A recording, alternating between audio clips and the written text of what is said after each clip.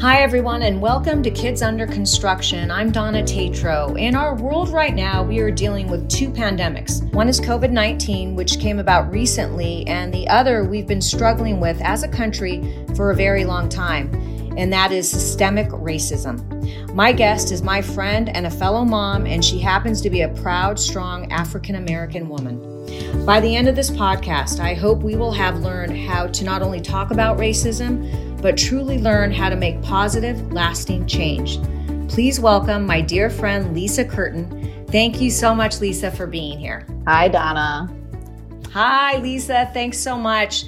So can you start by talking about that you've had to continue to talk about what Black Lives Matter means?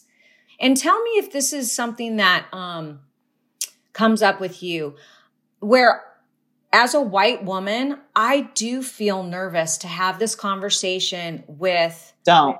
I'm going to tell you this right now. Don't. Okay. But I'll let you finish. No. Go ahead and finish. No, I like that. But sometimes I feel like I may misstep. I may not say the right thing. And so talk to that. Tell us how to have these conversations and to be good listeners. Well, you're talking about having the conversations with your kids? With adults. Oh, okay. So, I mean, first and foremost, I would think that the people who are in your life or that you're friends with, that you can have those conversations with them, right? I would hope, otherwise, I don't know what to tell you. You have your pocket of people, just like, coming from my end, you have your pocket of people that that you can talk to comfortably. And then at some point you have to have those conversations that aren't so comfortable. And we have to be willing to do that. So I think, when you first started to say, you don't know how to approach it or you don't want to misstep, I thought you were talking about kids, because it's like, but the same thing can go for adults. It's like having the sex talk, Yeah. You don't want to have it, but you have to, because something will come of it that you might not want, So the same thing, and so for you, whatever the situation is, if there's something that you are uncomfortable, if you feel strongly enough about it, then speak up. And then if the friendship is worth it, then it can survive. But you have a new understanding. No friendship is going to thrive, and then even more so as a community, there's no way we can try to move forward if everyone is walking on eggshells. Well, what I'm trying to say is I think they are walking on eggshells. The people who are not at you, because I did see on a post you explaining this message again, saying this is what this means. It's not against you, or it doesn't mean that your life doesn't matter. But then I saw somebody kind of going back and forth with you and trying to defend that. And that's where I say you put those people in another bucket. Black people are tired. We can only lead so far. Look, I have 2 Black sons and a daughter. That's where my energy needs to be. I'm not here I can explain, as I did in that case, to that person. And yes, and she is a friend, and we did go back and forth. And it's kind of like you either get it or you don't at this point. And when I say put someone in a bucket, we can't save everybody at this point. Maybe through someone else, she might get it, but I can only do my part. And at the same time, it's also self-care to a point. Like, I can only explain so much. And if I can continue to say the same thing over, to say all lives matter continuously and try to argue me on it, when I'm telling you, explaining what BLM in detail means, it's dismissive. And if someone can't get that, as my friend, then that's all I can do. You know what I mean? Then we have to put you in another bucket. And then I have to move on to someone like you who wants to know and who wants to understand and who wants to move forward. Because trust me, there is going to be a group of people who don't want to move forward. And there's such a thing as willful ignorance. You know better, but you're not doing better. Because, and in that post that you're talking about, the person specifically said a couple of times, because she was saying, she was explaining it to her father, who's of an older generation, that he was defensive. He was defensive. And when I bring this up, people get defensive. Well, you have to ask yourself, why? Why are you defensive? That's not a problem that I have to deal with. That sounds like something that you feel threatened. I am talking about Black people being killed. You know, the reason the movement was created, let's look at that. It was created because Black people are being killed by the police, by other people who feel they have the right, you know, and that's the reason the movement was born. Nobody's thinking about you're being defensive. We are bringing it to the world as an issue. If for someone to take that and say, oh, Black Lives Matter, well, what about me? I'm so defensive. That means they weren't hearing where it originated. They weren't hearing, all they hear is Black lives. And as soon as you say Black lives, same thing with, you know, women and me too, you know? Right, right. Well, why?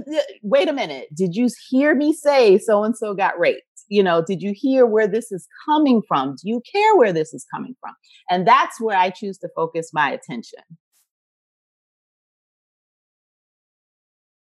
Lisa, I want to know, beyond that person, do you feel like people have come to you and want to hear more right now at this moment in time? Yeah. You know, I appreciate, and I really have to wonder. I'm happy for it. I'm happy that it's getting the attention. Let's see where it goes, because it's been so long. I'll be honest, I'm a little skeptical, but I am hopeful. But I have been getting, you know, I mean, George Floyd died, and all of a sudden, I don't know, it's been an avalanche of protests and support from non-Black people and, you know, people we've never seen before, and corporations we've never seen before, you know, stepping up and showing interest, and people who never called me have been calling, you know. But what happened when Tamir Rice died? What happened when Breonna Taylor died 2 months ago? What happened when Ahmaud Arbery died? Even when Ahmaud Arbery died in February, his video came out a month before this. No one was protesting, you know, except Black people and a handful of allies, you know, who have already been involved with the movement. But I always think, I'm like, okay, maybe it was too much. Maybe it's COVID and people are home. They don't have nothing else to do and they are more aware. I don't know. But like all of a sudden it's an avalanche. So when you say, you know, people are coming and do I notice? I do notice, but where has everyone been all this time? So, yeah. And I mean, and that to me says, and I've always said this, I've said this when Kaepernick was kneeling and people were outraged. I was like, there's so many people in a bubble. They just see, just how you said, Black Lives Matter. They just see the kneeling. They just see, and they're not even asking the question, why? They're not asking why these people are hurting. Why, what is going on? You know, we are handling it on our own in the form of protest. And then those that are in government and, you know, trying to change the laws, and the cops that are good. And, you know what I mean? We're doing everything that we can. But it is obviously going to take a community, because the people who are killing and the people who are committing these acts are not Black people, you know, most of them are not Black people, you know? So it's going to take other people and other forms of punishment, you know, other, what do I want to say? Other ways to have retribution. I want to say, like, what's a way that we can get the attention of police forces that violate, you know, those types of issues, like meaning like who's putting people in a chokehold, where are these knee holds coming from? Like there needs to be some sort of, you know, actual laws and rules within the force to stop that. I mean, yeah, absolutely. And to me, it feels, as a white person, so overwhelming. So I can't even imagine how it must feel for you. And when we talk about your two boys and what they have to fear and think about, and I'd really like for you to explain to all of us this conversation that you have to have with your two boys because of what we're living in and have always lived in, what your father and your family has had to live through. I mean, I just have, I don't even know where to begin there. It starts from very young, and it doesn't even necessarily come from the point of a place of sitting them down. Okay. It comes from them witnessing, things. It comes from them seeing, maybe I might be treated differently, or they might be talked to differently than, their friends, so then you have those conversations, that's how I would treat it, the conversations I basically have with them are, you know your rights. I mean, when they're little, there's only so much you can say, you teach them like everyone else is teaching their kids. But I do teach them from a place of history. I teach them the things that they don't teach in school, about who they are, about where they come from, about leaders before them that are not the Martin Luther Kings, that are not the Rosa Parks, not the usual that you hear in class, so that they know what they come from. So that already gives them a sense of confidence and empowerment to be able to navigate in the world. Right. But as their mother, yes, when your oldest son goes out driving and knowing when Ellis is going to be out in the world by himself, talk about the fear, the hurt, the pain, could this happen to my baby? Yes, it could happen in the world we're living in right now. Like, explain to us what that feels like. Well, I'm not about living in fear. I'm trying to put my kids in the best place possible, so that, and trust me, you're never going to get away from it. But I try to empower them, just with knowledge and knowing what their rights are, and, keep your hands on the wheel if you're stopped. And, I've been fortunate that we have not had those things happen to my oldest, but they certainly have happened to my ex-husband.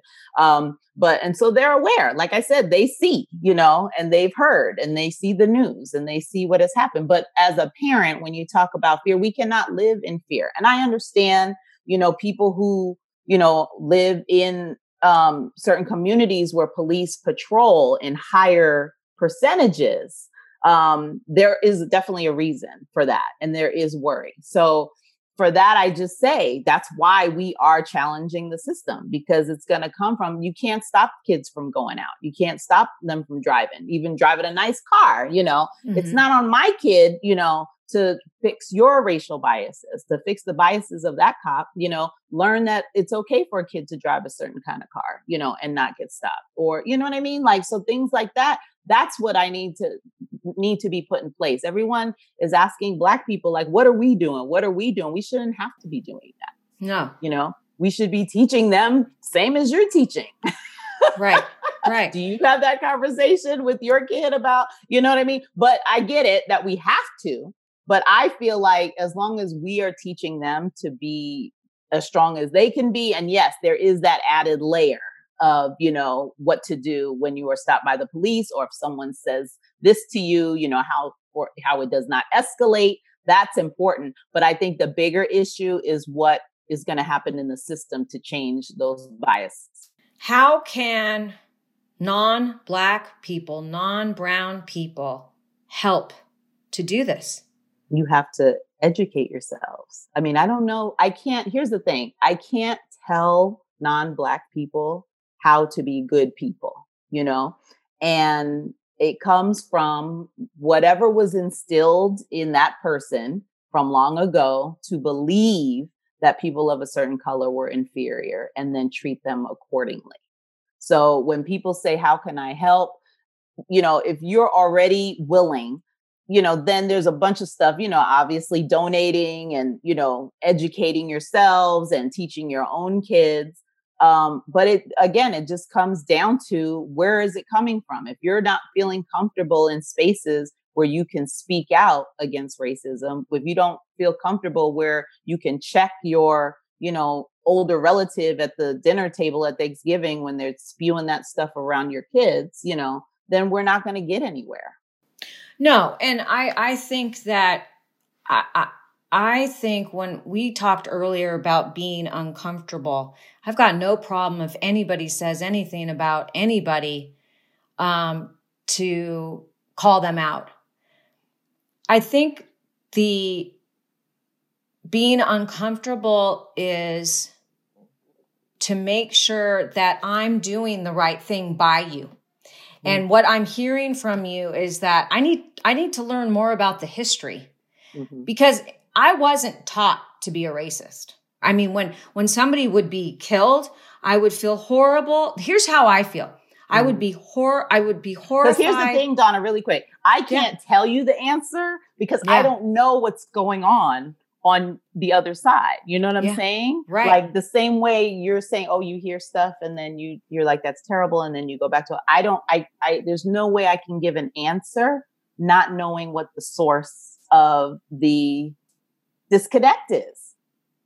Right. So go ahead. I didn't mean to interrupt you. No, I'm very interested to hear, because I've had other conversations, and I'm sorry I didn't answer your question earlier when you were talking about my white friends of mine reaching out. Like, I've gotten some insight as to, because we would just like think, oh, you just don't know, you know what I mean? And that's the end of it. And like I said, you know, Black people are tired. We don't really have the time to spend. It's only if you're a good friend, then I'm just taking the time to talk to you because it's you in this case, you know, because it's interesting to me, or I have a vested interest, you know, for people to do better, you know? So that's why I want to have the conversation. But a stranger coming up in the street, you're on your own, you know, because you've had years to get it together. The reason I wanted to do this podcast was because what we were talking about earlier, when I see these murders happening as a white person, a white mother in my house, in my community, I don't know what the hell to do. Right. Just like, you know, when we have school shootings and we say prayers and there's prayers. Well, you have to do more than prayers, but it's this kind of this feeling like, what do I do? How can I help? And that's why I wanted to talk to you, because I want to learn more. And I do genuinely think that a lot of people want to learn and do better. And I feel like I'm seeing that come out. But as we have talked about, there is this news cycle. And will this die down because the news moves on to the next? Talk a little bit about that. And how as a community, you feel let down and you have this, it's just over and over and over again, this not doing the right thing.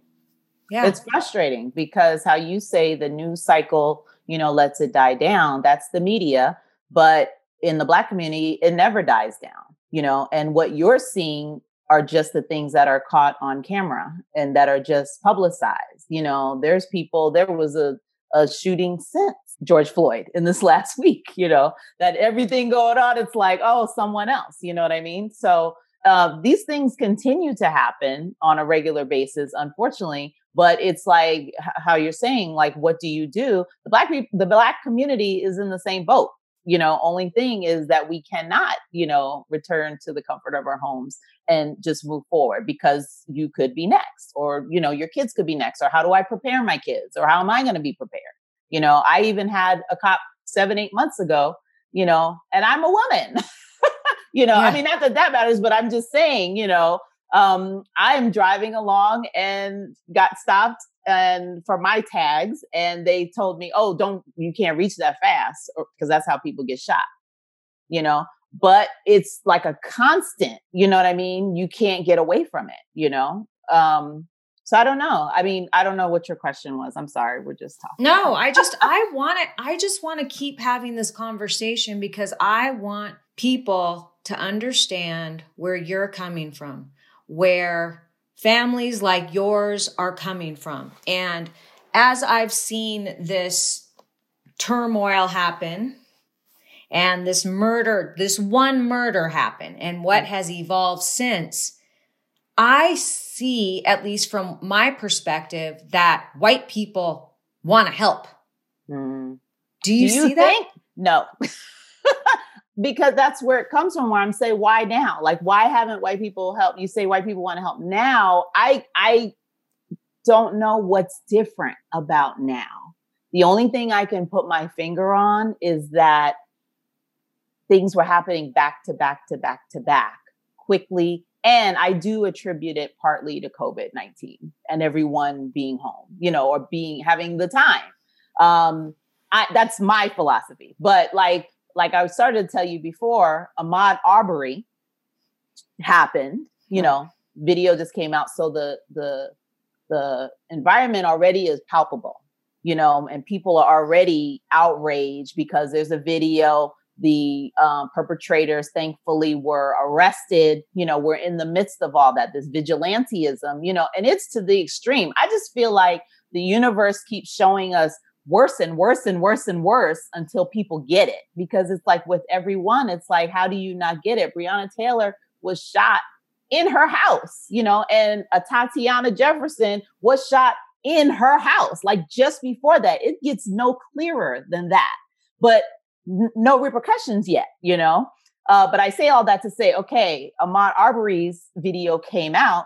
People were feeling that. Now, let's say if nothing happened since then, this might very well have been one of those other stories, because now we're going through the legal process with that. And that's where some of the tension dies down because, the court process is very long. So that works in the favor of perpetrators because people forget, people go about their lives while this is working itself out in the systems. We won't hear about it again until there's a verdict, right?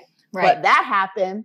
And this is the way I traced it in my head. So that happened. Then Amy Cooper in Central Park, I don't know if you saw that happen, on the same day that George Floyd was killed. There was that, the woman in the park calling the police. Now, that was interesting because, again, like I say, it keeps happening worse and worse and worse, higher and higher, higher. How do you have a woman, on the phone telling a Black man, I'm calling the police and telling them some African-American man is threatening me, like to his face. He's not threatening her. She's telling him what he's going to do. It has gotten to that. People have gotten so comfortable with, I'm going to, I can't curse, can I? Yes, you can. I'm going to fuck up your life, and I'm going to tell you to your face. And even the fact that he had his phone on her did, I think, and you know what, I'll even tell you this is messed up, but there is no accident, again, by the universe that she had her dog with her, because I feel like that made another set of people pay attention even more, because there were people more concerned about the dog being yanked around than the fact that she was calling a Black man. Because yes, Donna, if you look at comments, if you look at people's, they were like, get the dog. That's why she got the attention. On another, we talk about buckets. That's why those calls came in. I don't know necessarily if it would have come out if it was just her calling. But anyway, I say that to say, Ahmaud Arbery, Amy Cooper, and Christian Cooper, no relation. And then that day was when George Floyd, unfortunately, was killed. Boom, boom, boom. 3 in a row. It's like, we can't take anymore. That it's like a perfect storm, really. And then I feel like that is what made people pay attention. And then it just snowballed from there. Because like I said, this is nothing new. This is, Black men are getting killed, like we could trace it back, if we put a timeline together, it's gotta be, we can't go a good 3, 4, or 5 months without one. So what's different? Okay. Within the span of a week, all these things happen, then you can't help. If you are a half decent person who's paying attention, then you can't help but notice. And I feel like that's the reason.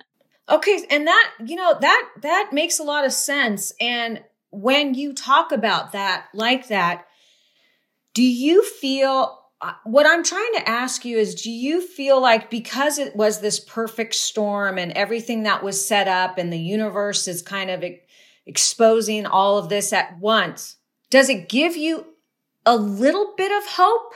Oh, yeah. Okay. Absolutely. Absolutely. I'm not trying to be cynical. I'm just trying to be realistic because there have been plenty of times where we've had hope. I mean, Martin Luther King was hope. And look what happened, you know? Right. So you can only get your hopes up so far. And I think Black people have a resilience that says, it's not going to happen unless I make it happen. You know what I mean? And so everyone is in their own mode and doing their own ways of activism. or having their own methods of activism. But this now, it is clearly going to take a collaborative effort, and so when you say, do I have hope? Yeah, I'm happy that people, like I said, people are calling, what can I do? What can I do? You're going to have to figure it out, but no. Yes. But because we are all in a fight for our lives, and you don't have time. It's not even that. I don't want to say that. Okay. I like I said, my time and my priority are my kids, and teaching them and protecting them. If, like I said, a friend comes along, we could have the discussion. I am up for it. But a lot of people are just coming out the woodwork to say, I never heard of this before. I never understood that. I'm not going to ever turn somebody down or try to make someone feel bad for that. But you do need to catch up. You do need to do the work. You do need to do what we've done. Shoot, we were in school before college for 12 years learning American history, Yeah. Now it's your turn. Yeah. No, and I get it. And that's half the battle, Donna, right there. Like everything that's happening currently is what's happening. But I feel like the perception would be so different if people knew the history, if people knew why certain things were happening, why you talk about systemic racism. There's a reason, there's a reason. People can judge and say, oh, well, these communities and Black on Black crime, and this is why this is happening. They can rationalize, the reason for Black people being killed. But do you understand that how these, and this is not a victim speech, this is how things got to this point. Yeah. Yeah. And then what are you going to do about that? Because you can't fix the current day issues unless we go back and say, this is how we got to, these economic indifferences. What are we going to do about that? How are we going to correct that? Well, exactly. I mean, I think too, the pandemic has really shown this disparity. Yeah. And it's kind of like shining a big bright light. Yes. And I think that has awoken some people as well. I want to talk to you a little bit about protests versus the looting and your feelings on it.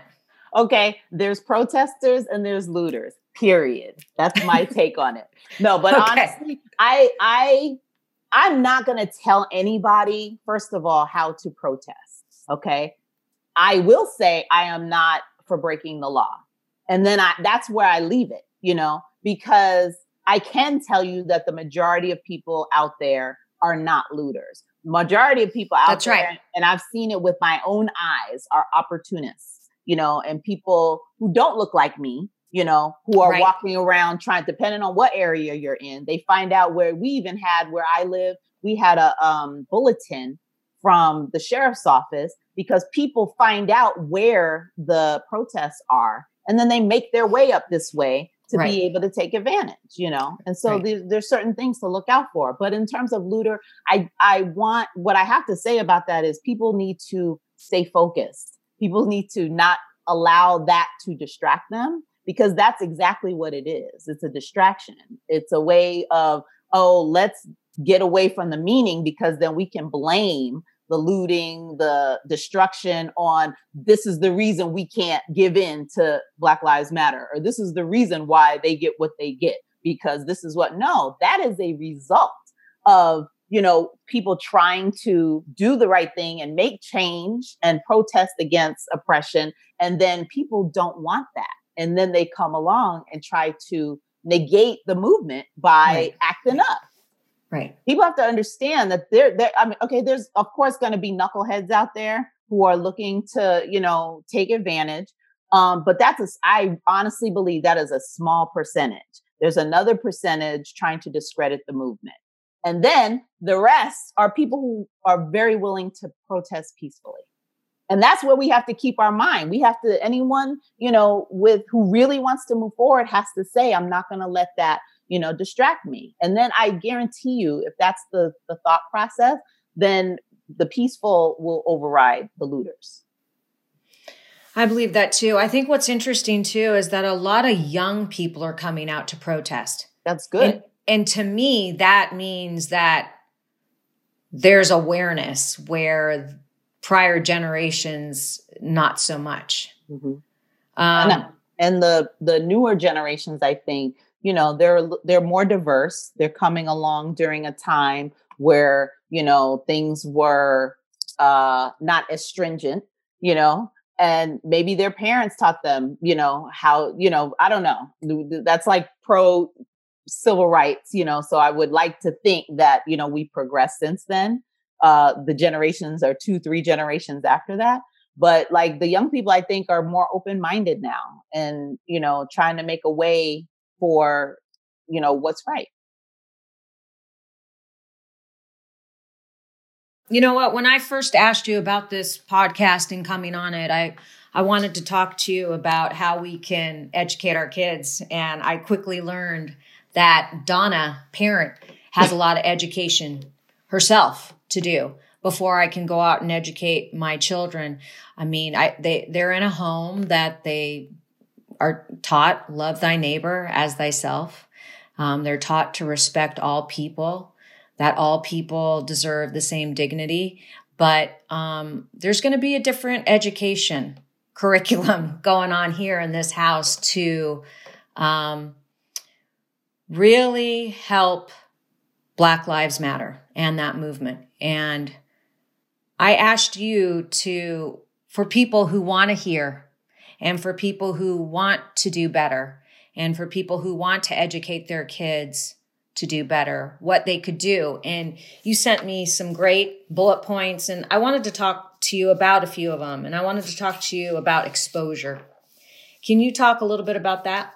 I think that it's not such a big deal for kids who are not children of color to I think they're more open-minded once they are around other kids of color, because it's not a big deal. And then you're not seeing differences, or you're not learning about differences through, you know, someone who might already be tainted. Or when I wrote exposure to you, I was trying to say, don't take them, you know, expose them to people who don't look like them in an environment that uplifts, that celebrates, that, you know, where they are seen as peers, not necessarily always a sporting event, you know, which is sometimes the only time kids will see a Black person right. as entertainment, you know? So right. I think that does something for the psyche, you know, and as kids grow up, if they really are seeing people of color in a capacity that's other than that. Talk a little bit about educating your kids beyond the classroom and just relying on what they're learning in school, because clearly we got a lot more teaching to be happening in the schools to rid ourselves of racism. Yeah, well, that's the fun part. You know, that's when you get to branch out and, you know, you look at writers, you know, Black writers, Native American writers, Asian writers, Hispanic writers, people who are not in the bubble of literature, what we're necessarily taught. I wasn't taught in school, you know. And then I wasn't either. Yeah. And what do you know about Black history? Slavery. That's where it started, right? Yeah. Yeah. So that's a start right there. But I say that to say for parents, that's the fun part. You know, the school is going to do what it does. And that's another area where, you know, when people say, what can we do? That's for the educators. That's for the administrators to address that. But as parents, you know, we are free to go to the libraries, to go to book readings, you know, kind of what we do, you know, and like seek out. You have to make a conscious effort to seek out differences, you know, and in a good way. It does not have to be a bad thing. Just educate them on things that you would not normally know about. Talk a little bit about Colin Kaepernick. And I know that this has been frustrating for you.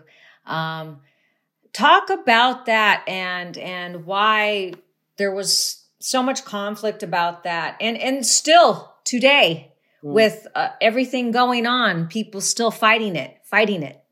Donna, that's a great question, because I wouldn't think that there would be any type of conflict. You know, Kaepernick was coming from a place where there was an issue that was passionate. You know, he was passionate about, clearly, that we were all passionate about.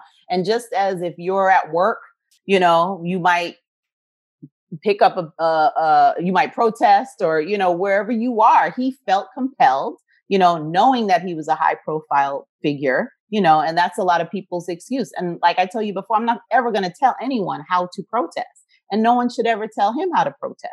And if he's at a game, he's not in the middle of a game. He is at the beginning of the game and he used to, I don't know if people know that, but he was in the beginning, just sitting it out on the bench. Yeah. And he was told by a veteran, hey, a white veteran, hey, this is the respectful way to do this. And that's what he did, you would think that people would respond to that. No. So, a lot of people they see it. That's one thing I would give, a piece of advice I would give is just people should stay open, not just empathetic, but you have to stay open and ask the question, why? So if he is kneeling, don't see it as, oh, he's disrespecting the flag. People are still talking. You saw Drew Brees. Yeah. Still to this day. Right. Talking about it's disrespecting. I can't emphasize enough. It is not about the flag. It's just like all lives matter. Of course, all lives matters. You know, of course, we all respect the flag. We majority of us have family or have served. My 2 siblings have served in the military. I get it. But it goes, where can I get people's attention and where can I be respectful about it? And that's when you ask about Kaepernick, that's what he was trying to do. Now, you would think that if we are all, we are all intelligent, or we should be, the question should be asked, why is he doing this in such an important moment? Freedom of speech, right? Well, not just when it's convenient. So how I feel about that is what should have come of that is an open society.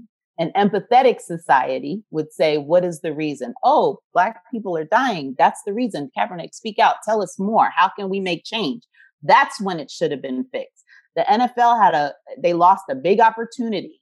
I think 70%, you can check me, 70% or more of the NFL is Black. They should be concerned.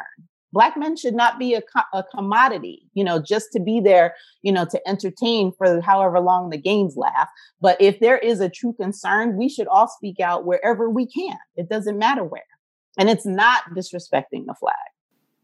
No. And the other thing about when you bring up speaking out, I think that's something that is really, really important that along with the curiosity, asking the questions, where is that coming from? Why are you doing that? It allows the conversation to be open instead of like, no, you're doing this or no, this. And so I really like that, asking the questions, the curiosity. I want to ask you, is there something that maybe we haven't talked about that you think is important to discuss on this topic? Like we said, just be open. But the main thing is people just have to be willing. That's the main barrier that has come up. And I get that people, have their own experiences. They have their own perspectives. They have their own values. But at some point you have to budge a little bit just in order to listen and make sure. And I'm sure that once people would start to do that it would align with their values more than they thought once they actually sat down to see what the problem was. And then you go from there. But we can't even get past, it's I don't know if it's an ego trip. I don't know if it's, that they call it privilege, where you should not have to bend, because that is not your experience. Well, it could very well become your experience, if you let it, if we go another 100 years, it could be. Well, and it's interesting really quickly that you bring up privilege, white privilege. People are unaware of their privilege. Yeah. And I've had full-on conversations where because it did not happen to them, it doesn't happen. I lost a good friend of mine who I told a little story one time on social media where I was saying, I have 3 kids. Someone came up to me at a party and said, are all these kids yours? I mean, not that. Someone came up to a party and said, do all these kids have the same father? And I was insulted. Wow. Yeah. Yeah. And so I was talking about it. And a friend of mine who is white, she said, oh, that's nothing. people ask me that sometimes. Now her kids, one is in his 30s and one is 4. So I think that's probably maybe where that came from, Okay. Yeah. And so she tried to argue that point. And at that point, she went in her bucket. Okay. Okay. And I there's just the left bucket. there's that bucket. Because I'm only going to explain it, but so many times. And you, like I said, willful ignorance. If you are choosing, at some point, I can tell you're choosing not to listen. But she went in a bucket. But I say all that to say someone else commented to make the case. And then she just, unfriended me, went away or whatever. And I saw her later on and her answer, forget everything I just told you. Forget that someone insulted me at a birthday party and asked if my kids had the same daddy, like to my face. Right. Her words were, I shouldn't, as a white woman, I shouldn't have to defend myself. And to me, that's privilege because that was an issue that I had I was concerned about, that I was discussing among friends, but it quickly became her experience. And that's what white privilege is. When someone brings to your attention something you're facing or something that you experienced that was negative, and you look at it out of your lens, that couldn't happen because, that wouldn't happen to me. This is what they meant, or you try to change it. No, really, some people do mean not harm, but some people do mean harm. Right. Yeah. And if you're choosing not to see it from someone else's shoes, that's where we have a problem. So, before we can even get to, solving it on a level of laws, we have to be able to, as a community, come together. We can't do that if people have this barrier up.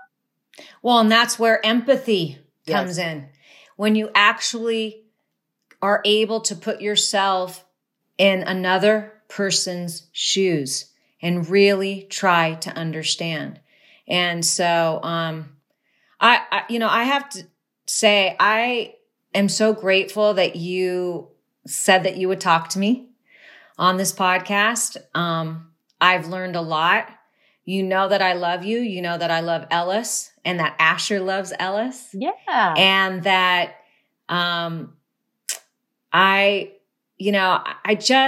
I hope that this conversation that we're having can be a conversation that a lot of people have, and where they're just really listening to each other and trying to understand where Black lives are coming from. And that's going to be the key. People have to be open, and people also have to be willing to be uncomfortable, because we're going to keep repeating these same tragedies. We're going to keep being divided unless we have these uncomfortable conversations and even, do the work, to get to the next level. Well, I'm glad I got to have this uncomfortable conversation with you, because you didn't make it uncomfortable. But I want you to tell me a little bit about your podcast, because you started a podcast when I started it. So let people know about your podcast.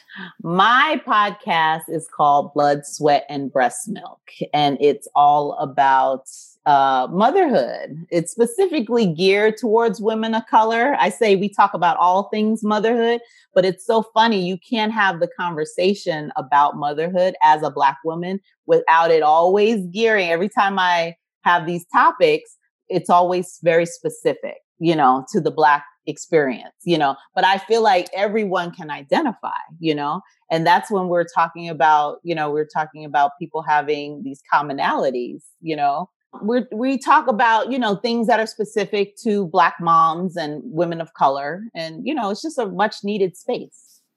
Absolutely. And I've listened to it and it's really good. So thank you. I really appreciate you again being here, Lisa. And I appreciate you. That's the big thing, is like, people need to, I know I already said, stay open. But that's the battle right there, is people realizing what they're missing and then just being willing to come back and, get the knowledge, and say, okay, what can I do with this? And nobody knows it all. And I feel like there's no room for being comfortable. There's no room for being uncomfortable right now. Yeah. Yeah. Just do it. There's so much at stake. There's lives at stake. Mm-hmm, mm-hmm. Yeah. But thank you again for having me. We love you guys. Oh, we love you too. And so here are my thoughts. Wow, this was enlightening. We have to be willing to self-reflect and learn. It's not the job of people of color to educate us for something that's been happening for centuries. It's just not. I learned that I need to educate myself beyond my own experiences. I know and I believe in my heart all people are equal. But how can I be better at translating that into the world and also to my two boys, Asher and Jackson? Like Lisa said, it's the willingness to be curious and to act against racism. I'm committed.